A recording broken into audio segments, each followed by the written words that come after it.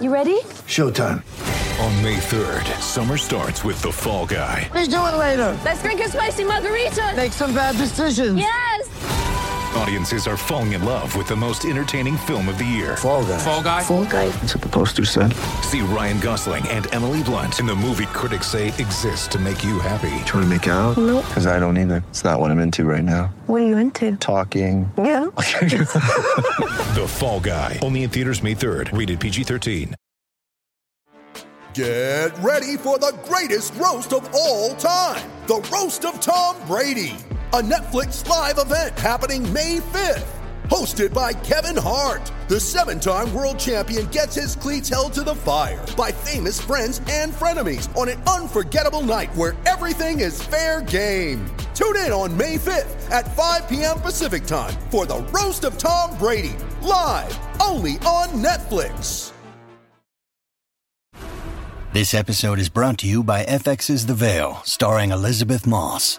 FX's The Veil is an international spy thriller that follows two women as they play a deadly game of truth and lies on the road from Istanbul to Paris and London. One woman has a secret, and the other has a mission to reveal it before thousands of lives are lost. FX's The Veil, now streaming, only on Hulu.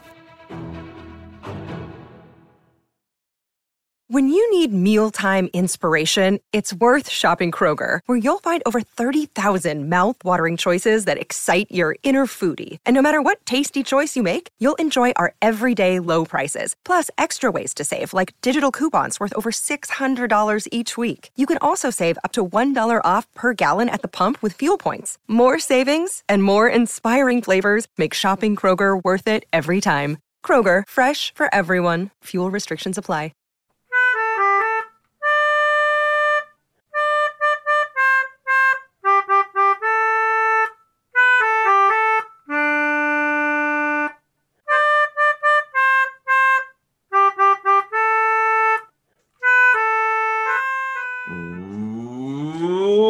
Welcome to the Shutdown Fullcast. You're coming in to the melodious sounds, and I mean melodious very, very literally, of the Shutdown Fullcast theme as played by listener and fullcaster Brian. We've got a podcast listener named Brian. What were the odds? About as good as a podcaster being named Brian. That is our theme. And every week we try to take a different listener submission for said theme. If you have a theme and you would like to submit it, no guarantees that we're going to use it. But if it's good, we'll be shocked. If it's bad, we'll probably be pleased. If it's boring, we probably won't use it. Melodica? If it's too good, we also probably won't use it. I don't know. Like, I keep waiting for somebody to get an orchestra. Like a full, full piece orchestra. No, but listen, if you submit a theme and we haven't used it, it's probably because you're just too talented. That's right. Too talented for the full cast. Impossible. We do have one person who has this has been the cause of some consternation behind the scenes. We do have one person who has submitted himself playing the Shutdown Fullcast theme on the flute. Mm-hmm. And when we didn't immediately use it in the first 2 weeks, he wrote, but I got one of those circling back emails from him. Like, hey, just want to make sure you got this recording of the podcast theme on the flute. And Seth, buddy, we've been debating it. I think it's too good because it makes our podcast sound like a Vox podcast, and we try to avoid that. But we love you, and we might forget about this conversation in a couple weeks and use it anyway because full cast. The melodica, the only instrument, just as the Shutdown Fullcast is the only college football podcast on these here internets. We have a very important college football related topic to discuss with every you. College football is a very important game, but no game is more important than that of Christmas. And this will be a time to recount everything that happened over the holidays. And if you're one of our listeners, chances are your life at one point or consistently is a series of ever unfolding disasters. Ryan, what we going to hit him with today? With our Christmas? You want me to lead with my Christmas disaster? Ooh, yeah, I want this. Yeah. Okay. Crack your rib cage open, Ryan, and bleed for us. So my Christmases have been pretty pretty standard, I would say. Like, one of the consequences of my parents are both from California, and most of their family is back there. And when they had 3 kids in Florida, they were like, yeah, we're not fucking traveling. So we had a lot That's of a neat trick. We had a lot, free method. Yeah. We had a lot of small Christmases that were just us and maybe like a couple of cousins or something, like, you know, pretty low key. But I do vividly remember one Christmas, probably in the like early 90s or so, we're opening presents. And my mom is not by nature an extraordinarily confrontational person. She likes to avoid conflict.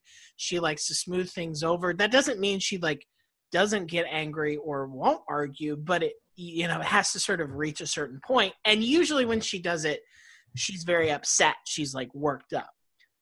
And she did something I've never seen her do on this Christmas before that day, or really since. She opened up a present from my father, and the present was a salad shooter.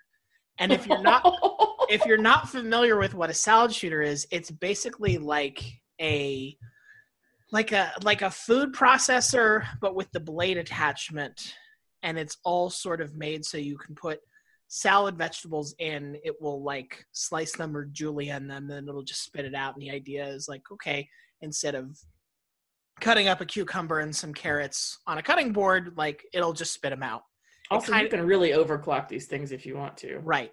So my mom unwraps the salad shooter in the box, looks at it, and hands it to my father and just says, no.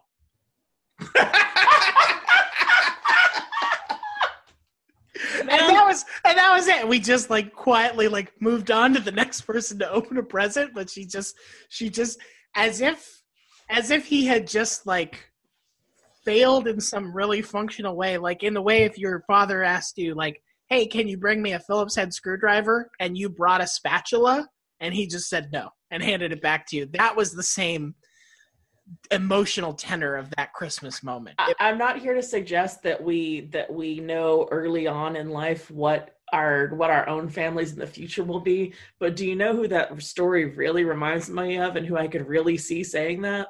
Your wife. Yeah. I will never get her a salad shooter. No, she's trained you well. I have learned from my father's mistake. And isn't that what parents are supposed to do? Yeah. Not necessarily. Okay. Oh, funny story. Okay. My latest Christmas disaster is twofold and comes fresh from this Christmas. Shit, yes. Yeah. One, if you have a 6-year-old, and a 6-year-old whose desires and plans for this world are rather rigid, one might say, or rather specific. What they're expecting when they remove the wrapping paper from a present is the thing that they told you they wanted. When did they tell you they wanted it? 36 hours prior to Christmas. And you, rather nonchalantly, rolled it off, saying, surely this child who wants 1,000 toys a day will want something else. And this morning when you asked him what he wanted to be when he grew up, he said a ballerina and an astronaut. And yesterday when you asked him what he wanted to be when he grew up, he said president and a dinosaur. So correct. Yeah. Understandable is what I'm saying. Right. This is. Some stones in this stream don't move, and some of them do, and you won't know which one of them they are until you look for them and they're not there. I.e., my 6-year-old opened the 3 carefully curated presents I purchased for him, looked at me on Christmas morning, and said, I didn't expect this. I wanted this other thing, and you have let me down. He said that? Yeah. Did he say, I'm not mad, I'm disappointed? This is a big improvement over the time I got him a book for his birthday. Mm-hmm. And he just like threw himself on the ground. I feel like your son and my mom should just have Christmas together and just be like, do we agree what we're expecting here? And have we met those expectations? Great. Let's open presents and have a single grilled cheese sandwich. So was this pronouncement delivered? What was his emotional state? Was the pronouncement delivered calmly? No. Oh goodness. Okay. Anger, disappointment, hurt, top of his lungs. How long did that last? 5 hours. What? 5 hours. How many Dude other did people not were in the stop house? talking about it for 5 hours. What was the thing he wanted so bad? The thing he wanted so bad, it gets worse. It was a Hess truck. If you're not familiar with the Hess truck, it's back and it's all new and better.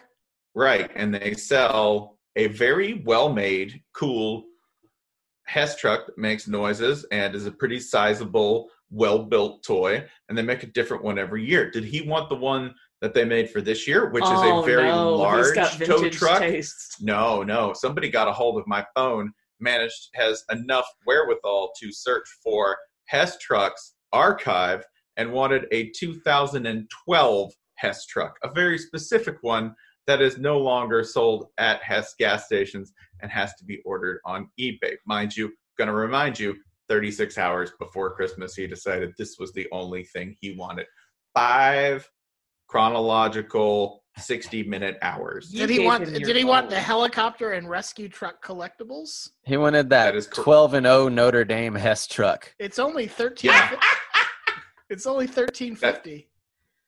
That is the exact one. God damn, Spencer, you couldn't spend $13.50 on your child's happiness? This is the worst part. Oh, God, I've never seen you actually look mad at me. This is the worst part. Oh, Jesus, don't do that. It wasn't even a matter of not getting it for him. Did you look at him like that? I would have cried, too. I wish you guys could see the look he just gave me. You could melt steel. I tried real hard, okay? How much would it have cost not to just buy it, but to, overnight? That's beyond overnighting it, right?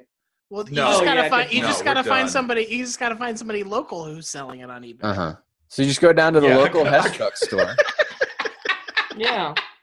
I gotta hit the streets, slipping 20s to everybody at the shoe shine stands, seeing if they know where I can pick up a Hess truck on the black market. Oh no. Yeah, that was my. That's awesome. Yeah, the second Christmas disaster is even better because I really did give. I allowed my kids to open a present on Christmas Eve. When they opened the present on Christmas Eve, what they discovered were a pair of Nerf guns. Were they the flashiest, biggest Nerf guns? No, those were the ones I got them the next day. These were a small pair of, basically pistol-shaped Nerf guns that fire a small ball. Your Saturday night special. No. Remember in Men in Black? When Will Smith gets the tiny gun, the noisy cricket. The noisy cricket. Yeah. And he pulls the trigger on the noisy cricket, and it blows him back 20 feet and knocks out every window on a city block. They're a little bit bigger than the noisy cricket. They're like a Glock 26. Anyway. It doesn't matter how I know that. When I gave them all of that, I said, hey, boys, what you should do is you should not point these at anyone. Don't shoot each other with them. Don't shoot yourselves with them. And go play with them. How long did it take for my elder child, the one old? 9, to shoot himself in the eye? 6 minutes. How did he? Okay. Cop. I said, what did you think would happen when you looked in the barrel of a Nerf gun and pulled the trigger?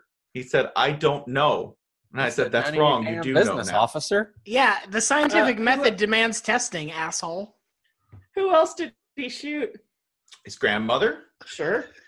With a ball, by the way, that hits with the force of a fucking brick. Spencer, why are you looking at me like that? So you got them Who gave these? Oh.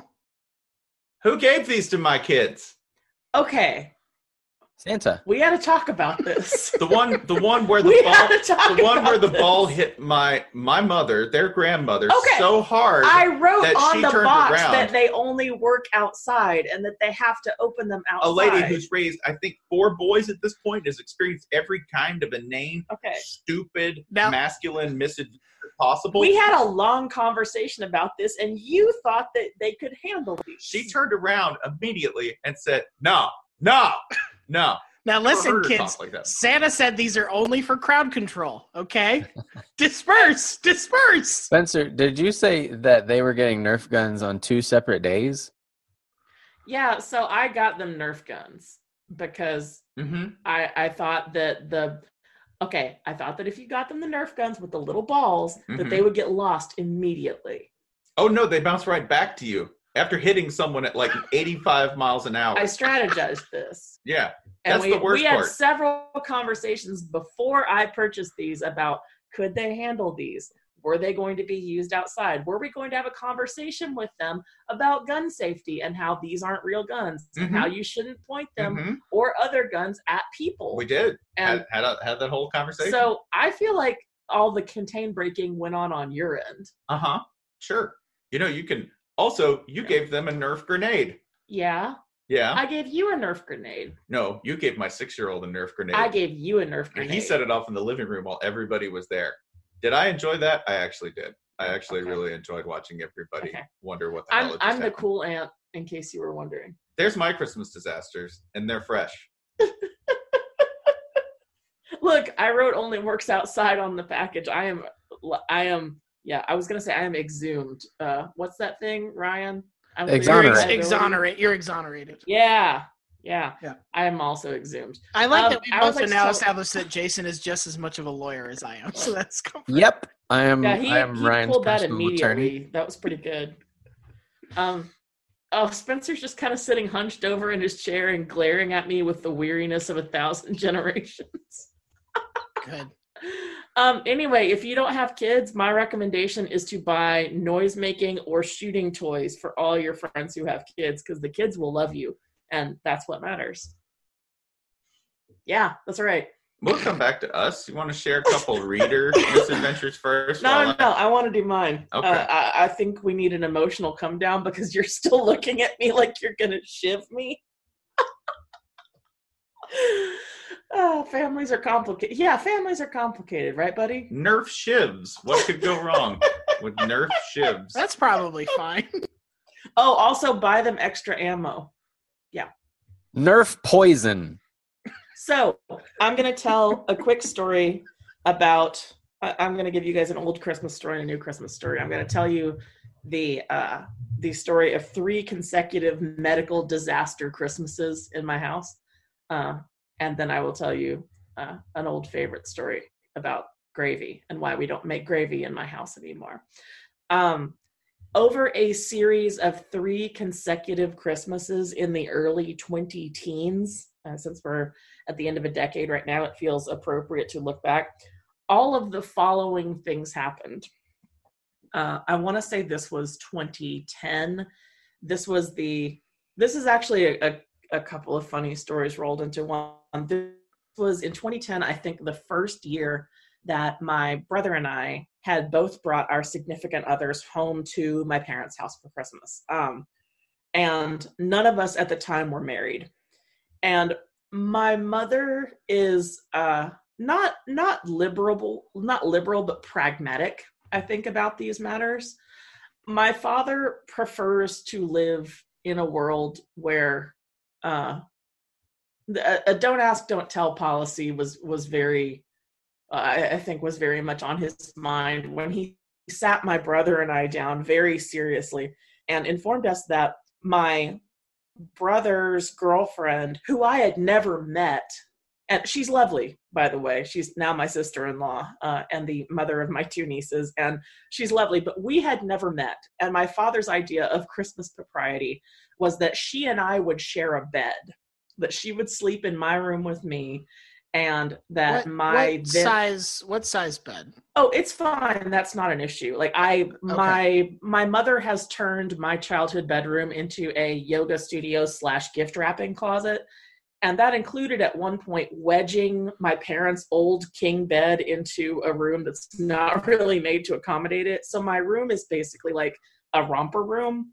Like it's kind of like a trampoline gym because this bed takes up most of it. So there's a king size bed in my childhood bedroom that is incredibly uncomfortable and way too small, but it's big. It's a big bed in a small room, but still, this is me sharing a bed with a person I had met that day who, along with all of the like the awkwardness, right? Along with all of the general. I'm meeting my boyfriend's family over the holidays for the first time, and I have to share a bed with his older sister. Like, that's some family stone shit. And he explained this, and my brother and I are kind of cutting eyes at each other, being like, does he know what's happening next? And I said, so will Doug and Joshua be sharing a bed? And my dad said, well, yes. And I was like, Dad, you realize that, like, if they roll towards each other, you know, things could touch. And I was kind of joking, but my dad immediately started to stammer. And he was like, well, now you see. And that was it. Like, we had held it in at that moment, but my brother and I fell out laughing in the floor. Every time I see two dudes two or three dudes who have to share a hotel room, and inevitably, like, two of them or three of them have to end up in, like, a gigantic bed, right? Yeah. This happens in Vegas. People which is fine. This is like puppies. Dicks touch. It happens. Two dicks touching by an open fire. So, like, Doug and my brother had known each other for a while at this point. I had never met the girlfriend. That was fine. My sister-in-law, who was a stranger to me, and I sharing a bed was fine for my father. But the notion of two dicks sharing a bed that might wiggle towards each other put him off the entire plan immediately. I just see like bear party, right? Like, in men, because we're bears. Yeah, we're in the bed. So that plan ended before it began. But so a Christmas that began like that ended with it's my now sister-in-law's first Christmas with us. She was not feeling well. And she's from Franklin, and is an extremely Franklinian girl, by which I mean she's extremely polite, extremely proper in all things, and did not want to burden any of her hosts by mentioning that she wasn't feeling well. Fast forward to Christmas Eve, when my now sister-in-law is having an emergency appendectomy at the hospital. Good call. Because she's like, I really don't feel well. And she stands up and just hits the floor. Hey, you know what you get at the hospital? Your own damn bed. That's what. I know. Well, I asked her many years later, I was like, when you stood up and you're like, I don't feel good, were you just going to go off in a corner and die like a cat? And she was like, look, whatever happened, I just wanted to do it quietly. Are you sure? Like, this is what I mean by Tennessee, Middle Tennessee being a little Midwestern. She's got it's very Minnesota. It's fine. But it's also very East Tennessean, because this was a Middle Tennessee girl coming to an East Tennessee household and adopting our tradition of, I'm either going to go die in the woods alone, or I'm going to come back and be fine. Hi, could I trouble you for 2 ibuprofen, some socks to stuff in my mouth, and a carving knife? Thank you. Yeah, I was like, what was going to happen if you had made it to the bedroom and just, like, laid down? So anyway, the next Christmas after that, about half of the family came down with coming out of both ends stomach flu on the same week as the entire sewer line on our street collapsed. Hey, everybody, pay your taxes and don't vote down taxes to repair your city's water system. Because sometimes your sewer lines on a street will collapse on Christmas Eve, and none of your bathrooms will work, and there will be sewage flooding up into the bathrooms on the lower floor of your house while half of your family is puking their guts up and shitting like minks. I think we had Chinese food last year. Alex Kirshner and all of our chosen listeners are right. It's pretty good. And then the year after that, all of my boyfriend's family with whom I was supposed to spend Christmas was sick, except for, he's got a very large family, and everybody except for me, him, and his father were down with some kind of raging actual flu. And we decided that we were going to have steak for Christmas dinner, like just the three of us. Like, let's make some steak and potatoes and just, like, you know, sit out on the patio. And I tried to do the steaks in the oven, not knowing that their oven fans did not work, and almost set the house on fire. So that's 3 Christmases in a row. I'll come back and tell the gravy story a little bit later, because I feel like I've been talking a while. Let's get to some readers. Jason, please select a reader Christmas disaster. From longtime podcast reader Robert Bernard, 86. One Christmas, we had dinner at my aunt's house in Montgomery. My cousin's deadbeat live-in boyfriend decided to do the toast, which was surprising to all in attendance. He proceeded to declare the following. Wow. Christmas already? I thank God I'm here with y'all. This was supposed to be a surprise engagement party, but she said no, so we're just here together loving the Lord. Wait, he said that or you said that, Jason? No, that was all the following quote from cousin's deadbeat live-in boyfriend. That's beautiful, man. That's what I'm saying from now on. Things go real sour in a social situation. We're loving the Lord. We're just here together, loving. That's like, how'd Clemson get to the playoff? Just here together, loving the That's Lord. what That's what Manny Diaz should have said after the bowl game. I thought for a minute when, I recently got done watching Florida win the Orange Bowl, which they did. Now I'm going to mention that for the next year. I didn't get a chance. The least consequential Orange Bowl I felt like I've ever Oh, we watched. don't care about Michigan beating Florida or Florida beating Michigan anymore? I can continue to mention that too, but we on this new thing. Did you call anybody a Walmart person at this Orange Bowl? Overwrite the tape in your brain. Just never ever mention Michigan ever again. No, I mean, Florida has beaten Virginia in bowl season every year now. Yeah, it's very hard to make fun of Virginians on a level that's anything but super obscure references to property rights over human rights. Monticello, hell no. Yeah. You dipshit. You designed a round room. You know how hard that is to decorate? Thank you also to the Twitter user who replied to Richard's jokes about Monticello, Richard's excellent jokes about Monticello, by calling it Motel 3/5. Yeah, that was, oh boy. Woo! Yeah.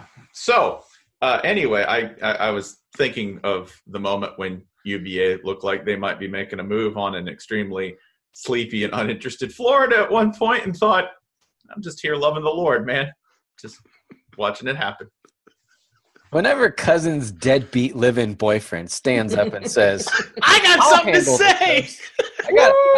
Listen, let me just say a few words.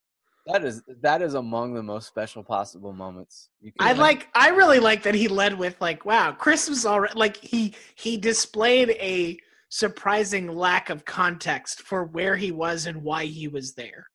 I don't know. I kind of read that as an attempt at a smoking jacket reveal. Oh, hello. I didn't see you there. Right.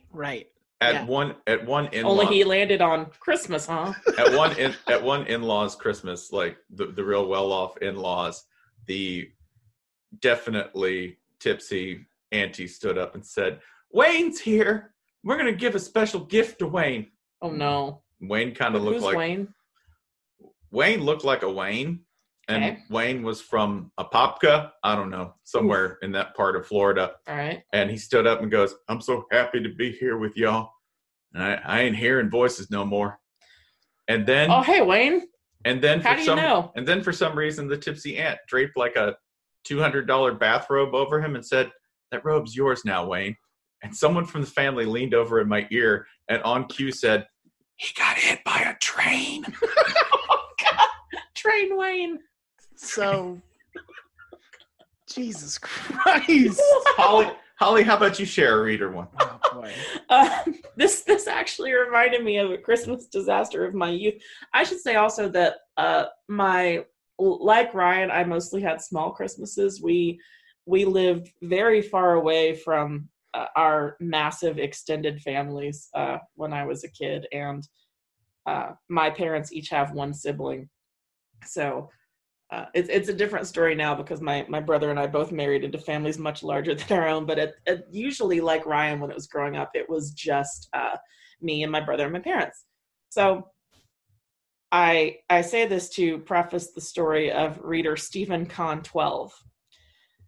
I was 12, says Stephen Kahn 12. Middle brother was 16. Oh, dear. And oldest brother was 20. Once again, in keeping with our earlier disaster episode patterns, you will find that whenever multiple brothers and or uncles are involved, things going to get rowdy. Middle brother put 2 t-shirts. This was presumably before Christopher Nolan's Batman trilogy, so congratulations. Middle brother put 2 t-shirts in a box labeled for me and oldest brother with the note, "Fight for them." We did. All family members cried.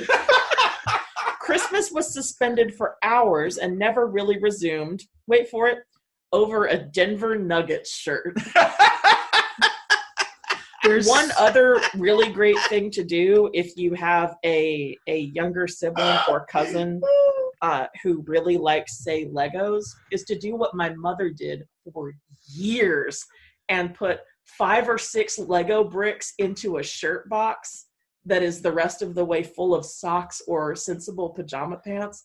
And so when your sibling goes down to shake the presents with their name on them, they think they're getting a stack of Lego boxes, and it's all Dockers, my man. Jesus. Yeah. I want to assign. You say we learn from the women in our family. Yeah. Hi, Mom. I like that one because it was 2 shirts. There's 2 brothers. Yeah, what? So I assume he could have other just had a note that said "fight for them." Since Steven, the little brother, ended up with the Denver Nuggets shirt, I assume he lost the fight to the 20-year-old, unless 20-year-old is okay. I thought they had to fight over the both other shirts. shirt would have been superior to a Denver Nuggets shirt. If we're talking like rainbow logo Nuggets shirt, I'm not sure what could be superior to that. Yeah. I want to assign some blame here. First, the most blameworthy of these brothers is the oldest brother because he's 20. And if you're 20 and you get if you're 20, you've seen a lot of Christmases, you understand how shit's supposed to go. And if you open a present that says fight a 12-year-old, you have the wherewithal to say, no, I will not do that on Christmas. What if the present appears it came from the baby Jesus? In that limited circumstances, yes, but there was no suggestion that happened here. So oldest brother, most to blame. Middle brother, second most to blame. Yes, he set it up, but middle brothers are supposed to cause problems. And he's 16. Like, it's a perfect storm. There's only so much that can happen. Good news, Steven, you're the least blameless because you are 12, and your 20-year-old older brother presumably came to, like, form tackle you over a Denver Nuggets shirt. The fact that you got out alive, yeah, of course all family members cried. That's what was going to happen. But it's not your fault. What if they cried about, like, the pathetic display of combat? Yeah. Choke him out! This is terrible mat work. No ground game. It doesn't say whether this is an Ohio State fan. So you're a foot taller than him. Come on. I get is calling your name. Spinning kick. Yeah, unless the whole family's yelling "holy shit" at once after you pile drive him, did you really even fight? I get where the 20-year-old's coming from, though. They're the oldest. They didn't get away with anything. That 12-year-old doesn't have a job at 12 like the 20-year-old did. 20-year-old had to go to public school. 20-year-old. They might not be Ohio State fans. If they're Ohio fans, that 12-year-old might be a minor. I mean, M-I-N-E-R. Yeah. A minor. I know the 20-year-old definitely was a minor. I know the 20-year-old's got a chip on his shoulder. But I'll cush like that 12-year-old and that 16-year-old. Let me say this. The 16-year-old, that's the real villain here. That's middle child behavior. Every middle child I've ever known is the one who you're talking about your sister. Walks into the room, farts, and goes, "Who did it?" Let's all just disclose our birth orders. So oldest. I get it. Another important note here about Steven. He's a Notre Dame fan from New York. Woo! Yeah, Nuggets shirt end up in this mix. Steven, please let us know this. So I'm also oldest. My middle brother, the aforementioned Todd, the shittiest thing he ever did, the dreaded Todd, the shittiest thing he ever did for Christmas one year when we were probably all in like middle school, high school age. We weren't, as the children were not giving each other presents, me, my brother, and my sister, until he decided in the middle of opening presents Christmas morning to go to his room, take 2 like standard letter envelopes, fill each with 8 quarters, seal them, write my name and my sister's name on each of them, and hand them out just so he could be a shit about, I gave you a Christmas gift and you gave me nothing. Oh God. Middle child behavior. Yeah. Just classic Todd. Just the worst. Thanks a lot, Todd. Throw him out of the lifeboat. Jason, let's hear a reader story from you. I claimed a few because I personally do not have any tales of Christmas excitement that I can recall. We have many adventures on other holidays, but for whatever reason, Christmas was pretty by the book. From Sarah Cannon. Day after Christmas, my senior-ish year of college. We fly from DFW to ATL with the goal of renting a car, then driving to Final Destination in South Carolina. Arrived, they are out of rental cars, like completely out. Not a single company has cars. To my knowledge, we waited in the rental car terminal for roughly the length of World War II. ended up taking MARTA out as far as it would go. Now, you folks who are not from Atlanta, you might assume, MARTA being the public transit institution in the city of Atlanta, that, okay, we're talking like pretty far out there. No, we're talking like 9 feet in each major cardinal direction, and that is the extent of MARTA. It goes like a block in each direction, and that's it. Get in a car. So we go back to Sarah. She takes MARTA as far as it can go. Then she takes a taxi to Wendy's, where we were retrieved by my godfather, who drove from South Carolina to get us. I wanted to take the time to plot the map, like the closest Wendy's to the easternmost MARTA stop. I was gonna say, like, we're probably talking MARTA's bad, but it doesn't go to South 9 Carolina. miles from the airport here, and then we're probably talking 1% of the way to wherever you're going in South Carolina. Hey, I did a little. You have to give me credit. I did a little. Like, you literally took a plane, a train, and an automobile to go 9 miles into Atlanta. Hell yeah. Hey, I actually had to do this in the days before GPS. My parents moved while I was at college, and I still found them. And what do you, as opposed to what? Spencer, are you a detective or something? I am. He can echolocate. This man's a fucking bounty hunter. He's a giant dolphin. I wasn't real sure where they were, so they just told me to meet them at a Waffle House, and then I had to, oh no. Yeah, then they had to pick me up there. Oh, they specified which Waffle House? Kinda. Okay. How many did you go through before you had eliminated enough? Two actually, because they were real close. That was my bad. But yeah, I forgot that in Georgia there's a Waffle House, and then there's usually a Waffle House over there. Can you imagine how pissed Sarah's godfather was? Because it's the day after Christmas. He's sitting at home being like, cool, people are coming to me. I can just sort of like bask in post-holiday lassitude. And then you get that phone call that's like, hey, I'm calling you from a Wendy's. You need to drive from South Carolina to this Wendy's and then back to South Carolina. Hey, Pop, we're at the Wendy's. Can you come get us? Okay, which one? Oh, it's like 45 feet away from the airport. Yeah, it's in the airport. Yeah, it's like one stop away from the airport. We're at Terminal B. Somehow is where I will defend MARTA, because it's, it doesn't go real far, but it was not going to take you to the South Carolina border, y'all. Even MARTA was like, I ain't going there. Okay, I would like to claim I sort of tried to find a common theme for a lot of the ones that I claimed, and they are my favorite kind of Christmas disaster, which is you try to do something cute and it goes terribly fucking wrong. This is my favorite of those. This is from Jim Gordon, not spelled the way you think. Wow. On Twitter. My first Christmas, my parents art directed the shit out of the presents and tree with the idea of capturing my sense of joy and wonder with their newly purchased first-gen camcorder. Oh, no. After getting everything arranged, there was a knock on the door.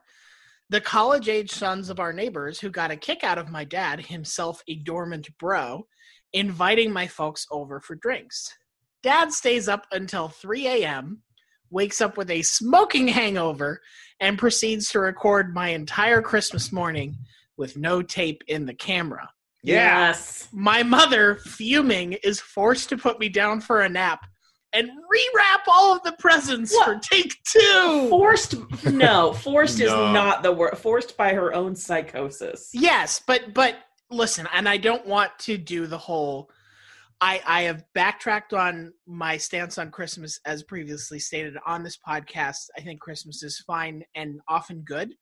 But there we go. But there are people who are so into it that, like, I think everybody knows one person like this mom who's like, we will do Christmas if it kills every one of us. I don't care if we have to spend 6 days getting it right.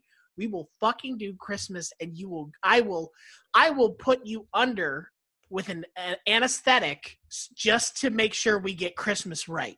God damn it.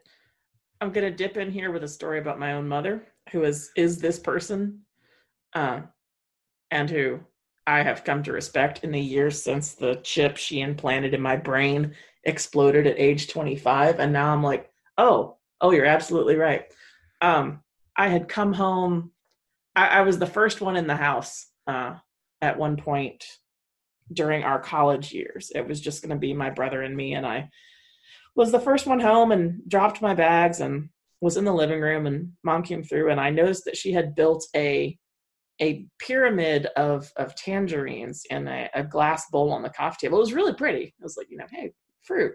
Your mom won the citrus bowl. That's cool. Yeah, it was great. It was kind of like that, but she had built like this perfect. I guess it wasn't it was a pyramid. It was four-sided, but it was flat on top, like a ziggurat. Yeah. She listen. Our house ran on the Hammurabi Code. Okay, so this makes a lot of sense. And I noticed it was flat on top, and I said, I made some comment about, did Dad come in and swipe the tangerine off the top of the pyramid? And she sighs. She goes, no, I was taking one last sweep through the house. And again, this is just me and my brother coming home. But, this is, and I don't make fun of this anymore because this is what makes my mother psychologically soothed, is by having a place for everything and everything in its place. And she says, I was doing my final sweep through the house, and she says sweep, and I'm imagining predator vision, right? Right. Or maybe Terminator vision. She has aspects of both. And she said, I was walking towards the table, and the tangerine on the top of the pyramid had rolled off. And she said, as I walked towards it, I realized that I was glaring at it as though I could admonish it to leap back up onto the top of the pyramid. And I said, well, what'd you do? And she's like, oh, well, I ate it, of course. I was like, did you give other tangerines a lesson? Mm-hmm. I was like, did you eat it in front of them? She's like, yeah, I did. Wow. I'm imagining, by the way, her just biting into it, peel and all, and just like letting the juice drip down her, which she never would have done, just while staring at this pyramid of fruit, daring it to jump out of line. Parroting the dialogue for the tangerine. Do it! Yeah. Come on! Yeah. To go back to Jim's story very briefly, I would contest, and maybe I'm wrong, that there is no worse hangover than Christmas morning hangover. Like it is it is a terrible decision that only gets worse over the course of the day. It if your choice is go have fun at a Christmas party on Christmas Eve or stay home and you have chicken noodle soup and go to bed at 9:30, please pick the soup in the early bed. This is extremely tricky for those of us of the Catholic / Orthodox persuasion who have midnight Christmas services to deal with and then come home and drink after. Yeah, it's bad news bears. Y'all turn it up at midnight Catholic church? That's what happens? Oh, yeah. Well, the idea is the Catholics service ends got midnight yell? Yeah. Catholics have midnight yell. The idea at our church at home is that it starts at 10:30, so you are out at midnight. Except some years the church has a new music director, and he wants the orchestra that somebody has brought in to honor their dead mother. Because usually we have like an oboe or some shit. He brought a 12-piece orchestra with a timpani into the church. And by the way, that means nobody can take communion at the altar rail. Everybody has to take communion in the aisles. Let me tell you who's happy about that. Nobody. And sometimes when you say you want the orchestra to play selections from the Messiah starting at 10:30 at night, you don't get out of church until 12:45. Y'all, it was a long December for me, let me tell you. He took the Patron, gave it to his disciples, and said, take this and get lit. Take this and lean back. Also, they are redecorating a bunch of the interior of the church that looks hideous. Except unless they are trying to, unless those are not really Celtic crosses and an implication that Jesus and his disciples carried throwing stars, in which case, rock on. Spencer. I just want to note I've spent 2 minutes thinking about how all Aggies are Catholics. There's a lot of graven idols on both sides. Yeah, except, you have to work a collie in there. Honestly, not. Wait, is Reveille the Pope in this? That's that's the easiest part. Pope Reveille, oh, Pope man, Reveille the Ninth. Ninth. Yeah. Shit. Yeah. All right. How do we know? Deck the halls with bows to collies. Spencer, please pick one. Pick one before I keep punning. I'm gonna take Jack of Dan's here because it's as Georgia as hell. This specifies that this is Columbus, Georgia. Not Columbus, Ohio. I have spent a couple years there, and let me tell you, this is Georgia-Bama, for those of you who don't know where it is. I have to say Columbus, Georgia, and not Columbus, Ohio. because now every Ohio State fan gets to get in their fees. Talk about the books. Talk about the books. We're not going to. But why? Because we're talking about people who won Christmas. Ta-dow. That's okay. Sometimes you can reach me at Alex Kirshner. Oh wow, that's just rude. Well, he's already fending him off. He's playing a perfect game of Galaga out there. I'm just giving him a little target practice. No, Alex will be delighted by this. Oh yeah. SEC doesn't want me to have a Nintendo Switch for Christmas. You can only make our boy AK stronger. I was 10, and it was our first Christmas in Columbus. It had been a very tough transition to a new town. Columbus sucks. This is true. None of that matters because on Christmas Day, I watched my dad accidentally shoot himself in the leg with a .45 while attempting to clear a jam. Now, do you feel better about your children? A little bit. Yeah. He gets better, though. Cracked his femur in half. Oh, my God. Oh, my God. Like, for real, his dad could have Wait, died. so he really had his... why'd you brace your 40? So he braced his 40. He had to have braced his 45 directly into his leg. Uh-huh. Oh, my God. I think there being a bullet in it is the main problem. Also, it cleared the jam, didn't it? Cracked his femur in half, and we learned that sticking your finger in the hole is a bad idea. I'm going to go out on a limb Whose here. finger? I'm going to go out on a limb here and say sticking your finger in the hole is probably just a bad idea before you do it. Should have seemed like a bad idea. Great news, Holly. It doesn't matter whose finger. Anyone's finger is a bad idea. These aren't specified, by the way, whose fingers these are, right? But I pretty much figured that putting a finger in the wound is a terrible idea. But fortunately, now that we're down the highway of bad ideas and have passed several exits on that highway, we're about to take another because 2020 we're going to talk about muzzle discipline, y'all. Because the muscle contractions mean the paramedics cannot get it out, it being a finger, until they knock you out later at the ER. He's got Sarlacc leg. Yeah. So you put it in there, muscle contractions pull up, and then you just have your finger stuck in a hole. You've created 2 problems. Yeah. 2 problems shooting yourself in the leg. You've become an Ouroboros. This is a lot better if it's someone else's finger because now they have to walk alongside playing the fucking knockout game. We're brothers now. So, yeah. Also, by the way, if I have my finger in someone's leg and I can't get it out, sedate me. I don't care. Hit me with a hammer. Take a blackjack to the back of my skull, please. I don't want to remember any of this. There's a kicker. This was also the year I learned about Santa. I like that it doesn't specify this was the year I learned Santa is fake because... You're suggesting it could be that this was the time a 10-year-old was like, oh yeah, also Santa's the thing we do at Christmas. That does sound like a thing that somebody's middle brother would say while like solemnly surrounding a hospital bed containing your prone father. Yeah. I think I'm picturing like, all right, so dad's thigh, there's blood geysering to the ceiling or whatever. Well, until he puts his finger in it. And I'm gonna go with Grandpa. Grandpa comes over and shoves his finger in it because it's what they did in World War I. Rowdy grandpas. At that moment, Jacket Dan thinks this is amazing. Santa is real. It's just what I asked for. It's like an insane, demented religious vision kind of thing. I asked Santa for this exact scenario, and it happened. Not that he wants it. I think it's more just that, like, you know, only in a world in which Santa is real could such an insane thing happen. Yeah, but I like the idea of a 10-year-old sitting in Santa's lap, and Santa's like, and what do you want? And I want my father to shoot himself in the leg. Okay. So we've turned Jacket Dan into, like, our arch supervillain here. Yeah. Mm-hmm. It's good to have jobs. There's only one saving grace in this entire story, and it's the word accidentally. Because the only thing that could have been worse is his dad going, yeah, you know what I got you for Christmas? Bam! Now watch this! Yeah, watch this would be the key here. I also, you could have accidentally shot your own father in the leg because you think you're never winning a fight with your dad now. Imagine if you cracked his fucking femur. We were fighting over a Denver Nuggets shirt. It's not my fault. It was a vintage Mutombo. I keep pulling stories out of the depths, but as we are talking about dad fighting, I am reminded of a story I heard from someone else over Christmas break while I was back in my hometown. We all love the series on friend of the program, Bomani's radio show, about the time you tried to fight dad.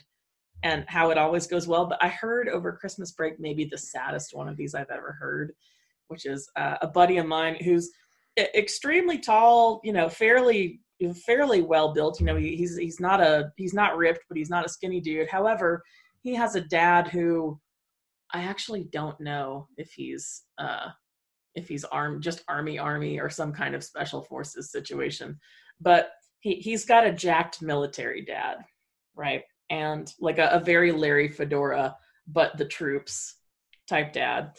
And apparently at one point in high school, my buddy, who I'm going to call Nate because that's his name, attempted to swing on his dad. And his dad, he says, stepped backwards out of the reach of the punch, looked at him for a second, and just rolled his eyes and turned his back on him and walked away. Wow. Which is, I think, worse than getting your ass kicked. He was like, he said he looked mad for a second and then was just like, oh, God. You're not even worth it. No, and also he turned his back on him while his son was in a physical rage and just ambled off down the driveway. Damn. Oh, families are great, man. Damn. Yeah, you're his son forever. Oh, clearly. That's how it works. Yeah. Holly, you want to pick one? Yeah. I picked out my favorite one. I too look for themes. And in this one, that theme was Destin, Florida. One Christmas, says reader Leah Goldman 91, the whole family was down in Destin, Florida. Mom and her siblings spent all day making an elaborate Christmas dinner. See, some people in Florida celebrate, Ryan. It's okay. Oh, no, wait. The problem is that you're Californian, isn't it? Yes, correct. That kind of heathen. All right. We all sat down to dig in, and she takes one bite and immediately starts choking. She swallowed a grouper bone, and it got stuck in her throat. The closest hospital was like a half an hour from Destin back then. My aunt took the kids into a bedroom because they didn't know if my mom would die waiting on the ambulance. She ended up being fine, but this is what got me. We still have that damn grouper bone. Leah, you need to write us back because I need to know in what situation you still have that grouper bone. Christmas ornament, right? That's the first thing I thought of. I was like, did you wrap this in tinsel and hang it from a tree? Is it floating in a mason jar with an unidentified liquid in a curio cabinet? Does it have its own pin spot in your family's Christmas china cabinet? Tell me. Send us a photo. I need to know how you store these bones. Also, if you guys have stories of trauma trophies, this is one of my favorite things of people who choose to keep, teeth that they've lost in a fight, and whatnot. But if you have trauma trophy stories, please send them to me because I need to know more about what has become of this bone that almost took down your mom. So here's my hope. My hope is that in Leah's family, there's now a holiday tradition. Where one random person in the family gets the grouper bone as their Christmas gift and their only Christmas gift. And the idea is your gift this year is that you're still alive. You shouldn't ask for anything else, no toys, no clothes, no gift cards, nothing. You get the grouper bone as a reminder that you persist. It's very Brian, now you're East Tennessean. Yeah. Do you have to try and eat it? Yeah, I was going to say the Floridian thing would be to try and best that bone in single combat every year. I got this. Now the Florida thing is like, grouper, huh? Oh, all right, I know. That's good. Yeah, I can do that. Christmas grouper, though. Ooh. Okay, I have another attempt at cuteness. This is from Evan Sachs. We have columns on our front porch that my parents wrap garland around each December. They would trade off standing on the ladder, wrapping it around, while the other held the ladder steady. Oh, boy. One year, my mom noticed a bird's nest and told my dad to go get a flashlight to see if there were any baby birds. She shines the light, and before she can see any birds, a squirrel jumps out at her. She falls off the ladder and into the bushes, narrowly missing the concrete porch. Dad can only laugh. Are these Auburn fans? These might be Auburn I hope fans. so. My wife fell down a cliff. Christmas cliff wife. All dads are wife guys, aren't they? Yeah. Joseph was the original wife guy, if you think about it. Wow.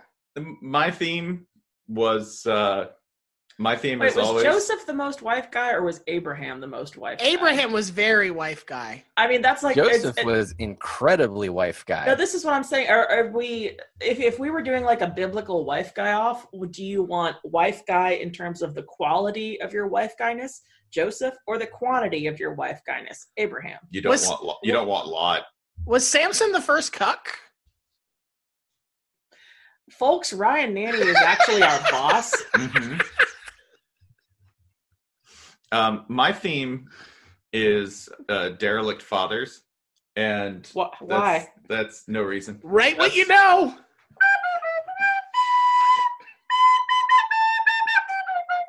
So the theme continues here with at JB Anderson CPA. Glad to see you've made something important out of yourself, JB. What? He's a CPA. No, that last name is Onkpa. Onkpa?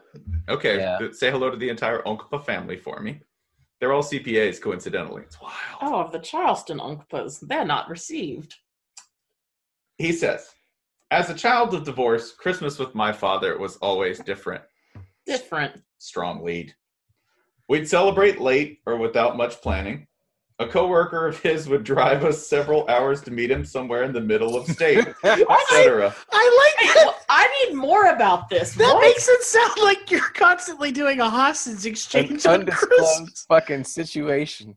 Hey, Put this- hey, we're getting together for Christmas. No cops. Also, why was the coworker several hours away? Never mind. Put this hood over. You This can't is see like anything. a Christmas fox chicken rowboat problem. Yeah. Fucking when you get there, like, sit on a park bench holding a newspaper, you will be contacted by a man in an overcoat. It will not be your father. Why do we exchange gifts by dead drop? More like dad drop. One year we celebrated on New Year's Day and had a fire going as open presents. House caught on fire, chimney specifically. How the First- fuck does a chimney catch on fire?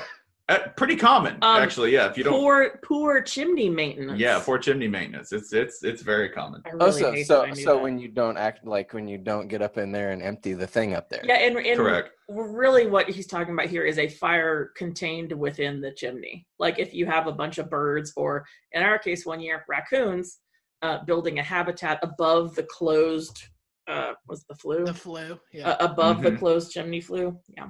Well, do you think- raccoon stuck in the chimney, that's called Christmas feast. Oh yeah. That's a roast. You think the raccoons, when the smoke started, were like, ooh, aromatherapy. Oh no! No. First fire of the new year, and the TV crew seemingly got there at the same time as the fire trucks. One year, he failed to put tags on our presents. Everyone opened randomly, but love that gift? Sorry, that's for your brother. Not sure how Santa magic wasn't spoiled when I was little, because Santa was very negligent. Only topped by the year he had no time to wrap anything. So we alternated putting paper bags over our heads to open. So read that last sentence again.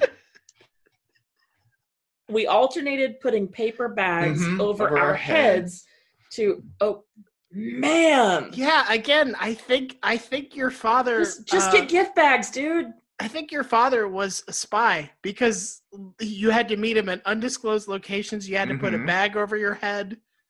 Yeah. Is this Fargo season 4? Yeah, didn't put tags on the presents because you can't leave personal names because he doesn't want you to get hurt by the work that he does, right? No one was here. No one was here. I'm not related to anybody. Merry Right? Christmas, Dad. I'm Walter this year, and we've never met. I love the paper bags over the heads part because it's like these items that we are exchanging, these aren't the real gifts. The real gifts are your heads. That's the things we will unwrap together. Look at that. You got a head. Wait, Ryan, Your there's a beautiful story face about is the greatest gift I've ever seen. Ryan, there's a story about heads in here that I think you wanted to tell. Is there? Wait, yeah, do you want to go to JT Oh. Gator's story? Yeah. Okay, this is a good short one. This is from JT Gator 813. Family made elaborate personalized gingerbread people for each member of the family to hang on the tree Christmas Eve. Again, just trying the cutest shit in the world. I love it. I love the ambition. I love the yes, we're going to do this thing. It's going to be a special, heartwarming memory. Here is how that memory goes. Cookies were insufficiently cooled, and we awoke to personalized, disembodied heads hanging from the tree and severed gingerbread bodies around it.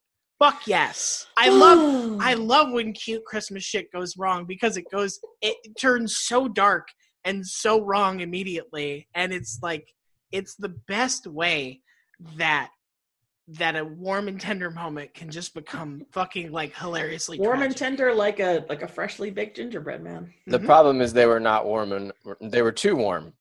Yeah, too problem. tender. But the body's not cold. There's another chimney story in here that I would like to get at from Twitterer John Sigler. Mom noticed weird noises coming from the chimney a few days before Christmas. Oh, this has happened in my house. Dad denied any pranks, which was our first suspicion. So he opened the baffler and put a Tupperware in there to catch one of the chimney swifts we knew nested up there. Note to city folks, those are birds. Figuring that one had fallen. On Christmas morning, when someone assigned this story to me, I haven't read it yet. On Christmas morning, we had forgotten about the chimney until a fully grown barn owl fell down, covered in soot and mad as hell. It was blinded by the lights and started to fly around. And when my mom thought to turn off the ceiling fans, Dad froze and went on to himself about how beautiful the owl was. I love this. I love the dad paralyzed in the corner, waxing about the beauty of nature, while my 6'4", 350-pound uncle tried to hide behind the couch, the rare unrowdy uncle. My mom ran to get a broom while I ducked behind the corner. The owl landed on my uncle's neck. Dad urged him not to move and kept saying how cool this was. Mom returned with a broom, which she poked at the owl until it hopped off. She then stepped to the living room door to let it out. It flew away shrieking. We all kind of laughed nervously while my uncle left and went to Vicksburg and didn't come back for a few years. He still gets real disturbed if you hoot at him. The Vicksburg de-owling program. The owl followed imaginary jail rules. It walked into the yard and said, I gotta fight the biggest guy here. But you know what doesn't happen in jail is some other inmate being like, wow, what a beautiful inmate. So cool. Disagree. So cool, man. Disagree there, pal. I love every good jailhouse has a color. hold your large ass still. There's a beautiful creature on you. This is also a good swerve for us because while, as usual, the mom is running around trying to solve problems while the menfolk are useless, it's not because they caused the problem themselves. No. They're just paralyzed by the beauty and or terror of nature. I haven't really felt seen in this entire series of stories until I got to this dad. That's exactly what I would do. Holly, I assigned this one to you, and I think it's clear why. No. Appreciate you. You're welcome. All right, I want to do a quick grandfather one. This is from our buddy Matt Barrio 5 on Twitter. Grandfather received a massaging chair back. He accidentally threw it in the burn barrel with the wrapping paper. What? Hold on. Then angrily tried to return it to Target, claiming they'd sold an empty box despite photographic evidence of him holding it when he opened it. What a fucking fraudulent flex. What part of Florida is this person from? Feeling like Lutz. This is a Georgian. Okay, I'll accept that. Yeah, this is, man, I really feel for the Target employee who had to have this conversation with this angry, lying grandpa. Oh man, I bet they do this a lot. Yeah. There was nothing in here. It definitely isn't in a fire pit somewhere. Why would you claim that? God. I'm going to go ahead and just say that this happened in Swainsboro. Yeah. Okay. I got some more dad content. Great. Yeah, bring it. From Justin Lewis, 1125. Dad insisted on driving to family friend's house near the top of a mountain in a snowstorm over mom's objections. It's always so the snow itself isn't the real obstacle. The real obstacle is, of course, Mom's objections. Mm-hmm. Dad puts the truck in a ditch once and knocks out a power box another time, but eventually makes it. We have to leave 20 minutes later to save another family from the ditch that their dad has just put them in, trying to get to the same house. Mom still brings it up to this day. Man. Just a never-ending series of dads. Like later on in the night, it's like, oh no, Dad 7 is in the ditch. I like that makes it like a call sign. Like there's a whole X-Wing squadron. Right, Dad 7 standing by. Dad leader down. All right, now you joke, but my sister at one point lived up in Hall County. They lived up on a couple of hills, and one day when it iced over, I was over there and just kind of was stuck. Right, you're just like, I can't go anywhere. We're just gonna sit here for a minute because we're sensible. And we started to hear like, boom. A couple of minutes would pass. Boom.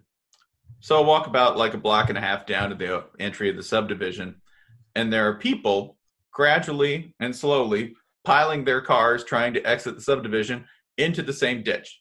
When I got there, there were 3 cars in the ditch. When I left, there were 8.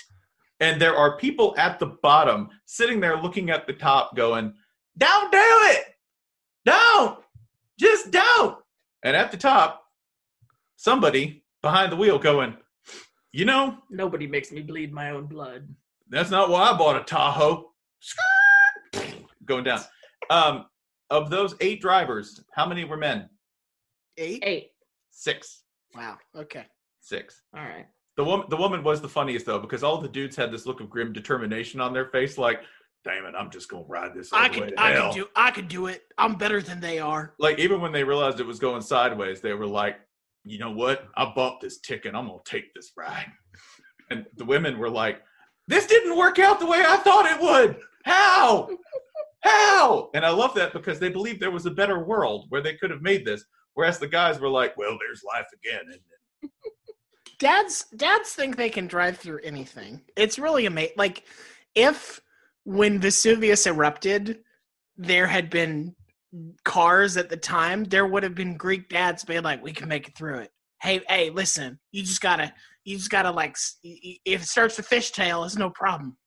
You just gotta know how to handle it. Yeah, they're just gonna quote like 3 or 4 little simple rules. All its own. Uncles use your handbrake and all that type of shit. Yeah, when the lava starts to hit the tire, just put it in neutral. Buddy of mine used to drive through lava. He said the thing was you'd always want to put a lot of weight on the back wheel.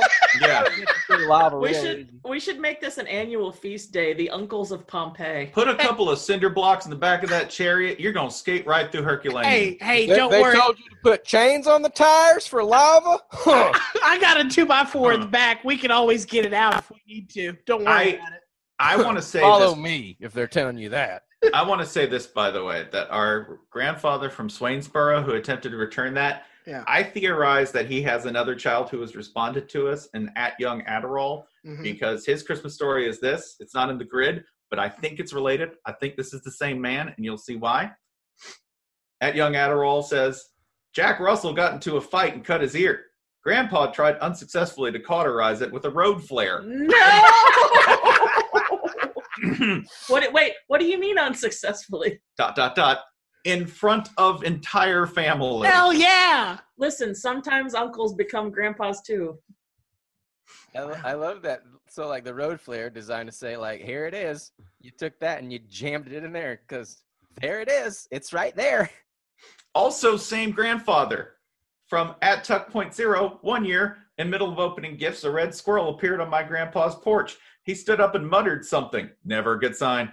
He walked over to the closet and proceeded to emerge from the closet with a gun, and then he sat down and loaded. My mom got up and yelled, Dad, no! As he opened the window. Miraculously, he stopped, but me and my cousins witnessed attempted squirrel murder, which was only stopped by Mom's timely yelling. To clarify, this wasn't like a handgun. It was a full rifle. So the dude just starts loading a rifle because there's one red squirrel. I contend, same guy.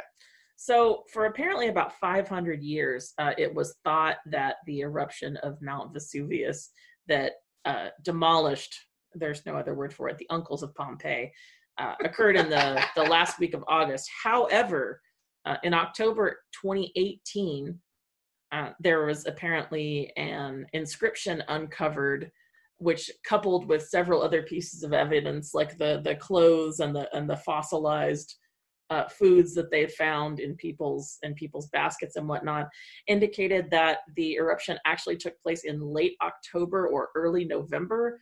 I think that this henceforth should be like on the last, or maybe the first weekend in November. We make the Feast of the Pompeii Uncles, and this is when all your uncles need to get all of their holiday rowdiness out to clear the way for a peaceful Thanksgiving, Hanukkah, Christmas. What you are describing is the Florida-Georgia game. How'd you know that's where I was going? How'd you know that's where I was going with this? Listen, the original world's largest the original Jacksonville, Vesuvius. A bunch of uncles looking at each other like, so what route do you take through the lava? Because I usually cut through to get there about 4 minutes faster. I wouldn't do that, Red. Okefenokee does sound kind of Italian. I'm much better uncle than you. Oh wait, Okefenokee. Welcome to my home. It's the Jackson Villa. No. Okay. I'm gonna pull another reader story as we are winding down here because it leads directly to my second Christmas story. This is not a real disaster, but it does involve gravy. So I'm going to use it as an on-ramp. Thank you, Twitter user, the Kilo G. I see what you put on there. I met my now wife's family for the first time at our holiday dinner. Dinner is served buffet style, so I load up my plate and get to the end of the line and see a gravy boat with very dark gravy. I figure I don't know her mom's cooking. So I apply the gravy to, man, she made the gravy too. This is your first error. So I apply the gravy to my turkey, mashed potatoes, and stuffing. I get to the table, take a bite, to discover that the dark substance was not, in fact, gravy. Instead, it was the chocolate glaze for dessert. Now, chocolate gravy does exist. I don't know where you are from, Kilo G, and where your family is from, but chocolate gravy is a thing. However, it is, yes, more of a breakfast thing over biscuits. This was 12 years ago, he says, and I still get shit about it during literally every family gathering. I am going to tell the gravy story now for those of you who've never heard it. We now store whisks in my family balloon side up in their canister under the sink, which really takes a lot of the drama out. I've noticed as I went home this year. But when I'm relating this via my mother because I'm too young to really remember this. I was older than a toddler, but too young to really participate in the cover-up. The great gravy cover-up of 1980, whatever, which is when we had a very rare large family gathering at our house over Christmas. Both sets of grandparents, my mom's folks up from Florida and my dad's parents in from the holler. And my mother was cooking and she was making gravy on the stovetop. Everything else was ready. There's a pocket door between the kitchen and the dining room in my parents' house. And I remember the pocket door was open and I could see the table, and I was in the kitchen with my mom and both my dad's mom and my mom's dad's wife and my Aunt Mothman, who weirdly did not play a part in this disaster. We were mere spectators. As my mom, sighting that there were lumps in the gravy, went under the kitchen sink where her cooking utensils are stored in a large canister and pulled out a balloon whisk that only as we were putting it into the gravy pot did we all notice at the same time contained an enormous desiccated camel cricket. I don't really remember anything that happened in the next 5 minutes except for two things. I remember the noise that the cricket made as it disintegrated into dust upon hitting the hot gravy, which was like a... And then I remember the Scorpion King emerging. No, listen, it sounded like Emotep getting blown away in the Scorpion King's wind. And I remember, oh God, and I remember my grandmother, we all just stood there for a second. And I remember my grandmother turning to my mother and saying, "Shut the door." And my aunt pulled the door shut. and my grandmother turns back around and she points at my mother. And this is the only other thing I remember. And she goes, "Stir." And my mother whisked the pieces of dead cricket into the gravy, and dinner was served just a few minutes later. None of the women ate gravy, and none of the men noticed. And we have not made gravy in our house for a holiday dinner since. So I have a follow-up question. Yes. At what point, because you've told this story. Yes, this was my original kitchen disaster story. At what point were the men in the family brought into the light? It would have been at least 10 years later. Wow. It came up when, I want to say it came up when it was actually closer to 20 years later, because this came up when I was going to say how many people in that room died not knowing, and it was several. When my grandmother was dying of breast cancer when I was in college, my job one summer was just to come home and help out. And I drove her back and forth to her treatments and sat with her and just like served as her companion throughout that summer. This is a great way to get real good family gossip, by the way. If you have a relative who's going through some intense medical treatments, the painkillers make them kind of loopy. And in my case, you get lots of good family shit. So, I know whose husband was a no good son of a bitch and who slept with whom. And my favorite lesson from this time was my grandmother gripping my hand and telling me that, when she was young, everybody was sleeping with everybody, just like today. They just didn't talk about it on television. So that was a good lesson. But I was not around for whenever this reveal happened, but it was after at least 2 of the men at that table had died. It's better that way. Yeah. This dies with us. Listen, nobody keeps a secret.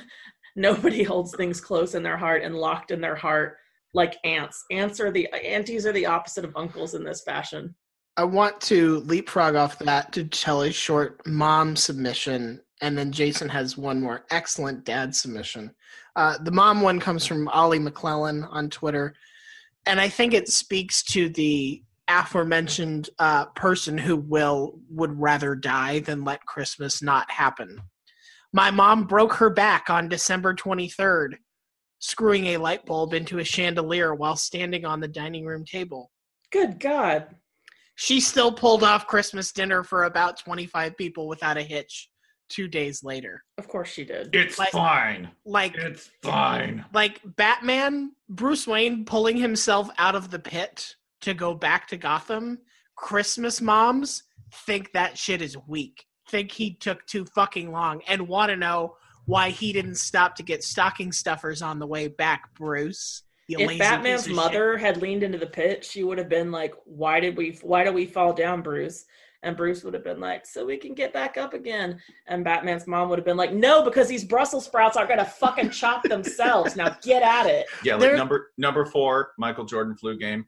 Number 3, video game, Greg Jennings taking the team on his back. Yeah. Number 2, Terrell Owens getting over 100 yards receiving in the Super Bowl on a broken leg. Number 1, Ollie McClellan's mom. Yeah, like you could make a credible Batman origin story where his mom is dying in the snow of the alley, of Crime Alley, and whispering like, "It's okay, it's December 28th, and I've already got next Christmas already lined up." Fuckface. Yeah, the gift tags are all on the hanging bookshelf inside of the closet under the stairs. Not the shelf with the plastic lid, the shelf with the fold over linen top. I know you're not going to put the holiday table runner on the dining table, and I hate you for it. Man, Batmom would be the shortest comic strip in the world because Gotham would be back in order like that. Martha Wayne would have had that shit on lock. This is why they always have to kill Batman's parents in the beginning, because if you just kill mom, everything falls apart immediately and it's without recovery. Right. If you kill just Thomas Wayne, Martha Wayne's just going to run shit fine. You have to lose the mom and the dad pillars in order to fuel Batman's life as a I don't know, a rich dude wearing karate pajamas. There's an alternate history, by the way, where the Wayne family just becomes Succession, right? Mm. Where they aren't killed. Instead of becoming a vigilante, Bruce Wayne just becomes like This is Bruce's brother, Kevin Wayne. Yeah, that's it. Kevin really wants to run the business, but not too much of it. Jason, do you want to do your final dad submission?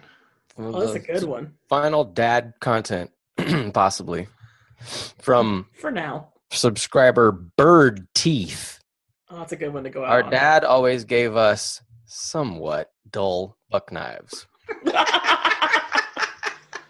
when we turned 8 years old as a Christmas gift. Hey, real quick, reader, which word do you think was important in that sentence? I think it's the parenthetical. silent parenthetical that, hey, Spencer, at least I didn't give your kids knives. So Yes, what the Christmas. tradition is when each child turns 8, they receive a somewhat dull buck knife. The spreadsheet just turned green, so I lost track of which one I was looking at. Sorry. Okay, got it now. No, I'm good now. I've attained visual. My youngest, you can regreen it if you want. My youngest brother got his back in 2009. We were then turned loose to play with our toys while our parents opened their own gifts for each other. I assume these were also knives. As they I like tell this it, they were family. yelling, "Dad," from the balcony, where they see my youngest brother standing naked and soaking wet with a bloody left hand. Normal. He had cut himself almost immediately with the knife, chose to take a shower to clean up the blood, because that's the most important part, the blood that's already out. This is a mama's boy in a good way. And when that didn't stop the bleeding, he went to the balcony, because, you know, you're supposed to raise a wound, you know. You're supposed to elevate the wound. Yeah. Does that mean above your heart? No. Show the crowd. It means you want to get the wound as high as possible. If you're able to go to space, great. That's why That'll that probably stop the bleeding. That's why that dad was trying to drive up that snowy mountain in case anyone got cut. Yeah. That's why no one ever dies on Mount Everest. The soaking wet, bloody hand boy has since had 3 other ER-worthy knife/axe related. What age do you get a somewhat dull axe in this household? 9. 9. Okay. Yeah, this is some Johnny Tremaine shit. You are 5. You will receive the somewhat rusty chainsaw. I like that in this family, the children are treated like they are new players in a video game, where it's like, okay, here's your starter kit. You start with somewhat dull buck knife. It does 2 hit points of damage. Go out into the world and find a better weapon. You've unlocked level 8 is what happens. Also, it does 2 hit points of damage to everyone. Spencer, you said you had a capper? I do. It's very simple. On the first day of Christmas, my true love gave to me. From Alan Holcomb, a.k.a. at Data Rain. 2 words. Christmas lice. Good night, everybody. Christmas lice are here.